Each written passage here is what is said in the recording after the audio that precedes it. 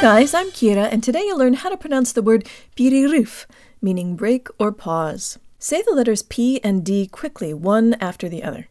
Piri, piri. Now let's say them with a good Russian default mouth position. Jaw slightly forward, tip of the tongue behind the bottom teeth, lips rounded and protruded. Piri, piri. This is very close to the first two syllables in the word перерыв. The yes sound like e's, and you should let a little air be heard escaping through your pursed lips on the p and through your teeth on the r. Pi, ri, ri. Notice that when you say pd quickly, you are really flicking your tongue against the roof of your mouth to say the d. Piri, piri. This tongue flick is exactly what you need for the r in the last syllable.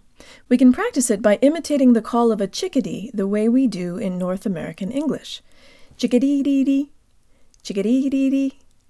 According to northernwoodlands.org, chickadees use the chickadee-dee-dee call to warn others of a predator, and the more d's present in the chickadee's call, the more dangerous the threat.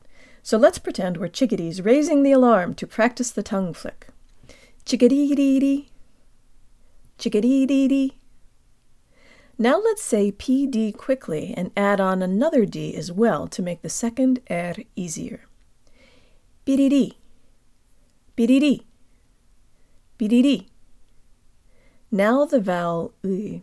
Let's start with a real Russian U with good default mouth position and lips really far out. Jo dan lips. U, U. Now relax only the lips and let the tongue remain where it was. Ooh, ooh. If you practice this exercise a lot on your own, you'll eventually be able to produce the U vowel by itself because your tongue will remember where to go. So back to our word. Instead of PDD, our word sounds like this. Jo dan lips. Pi, ri, r. Pi-ri-ri. Pi-ri-ri. The only other thing to know is that the V sounds like an F. Let's do the whole word. Jo dan lips. Pi-ri-rif. Pi-ri-rif. Pi-ri-rif. Pi-ri-rif. Pi-ri-rif. Pi-ri-rif.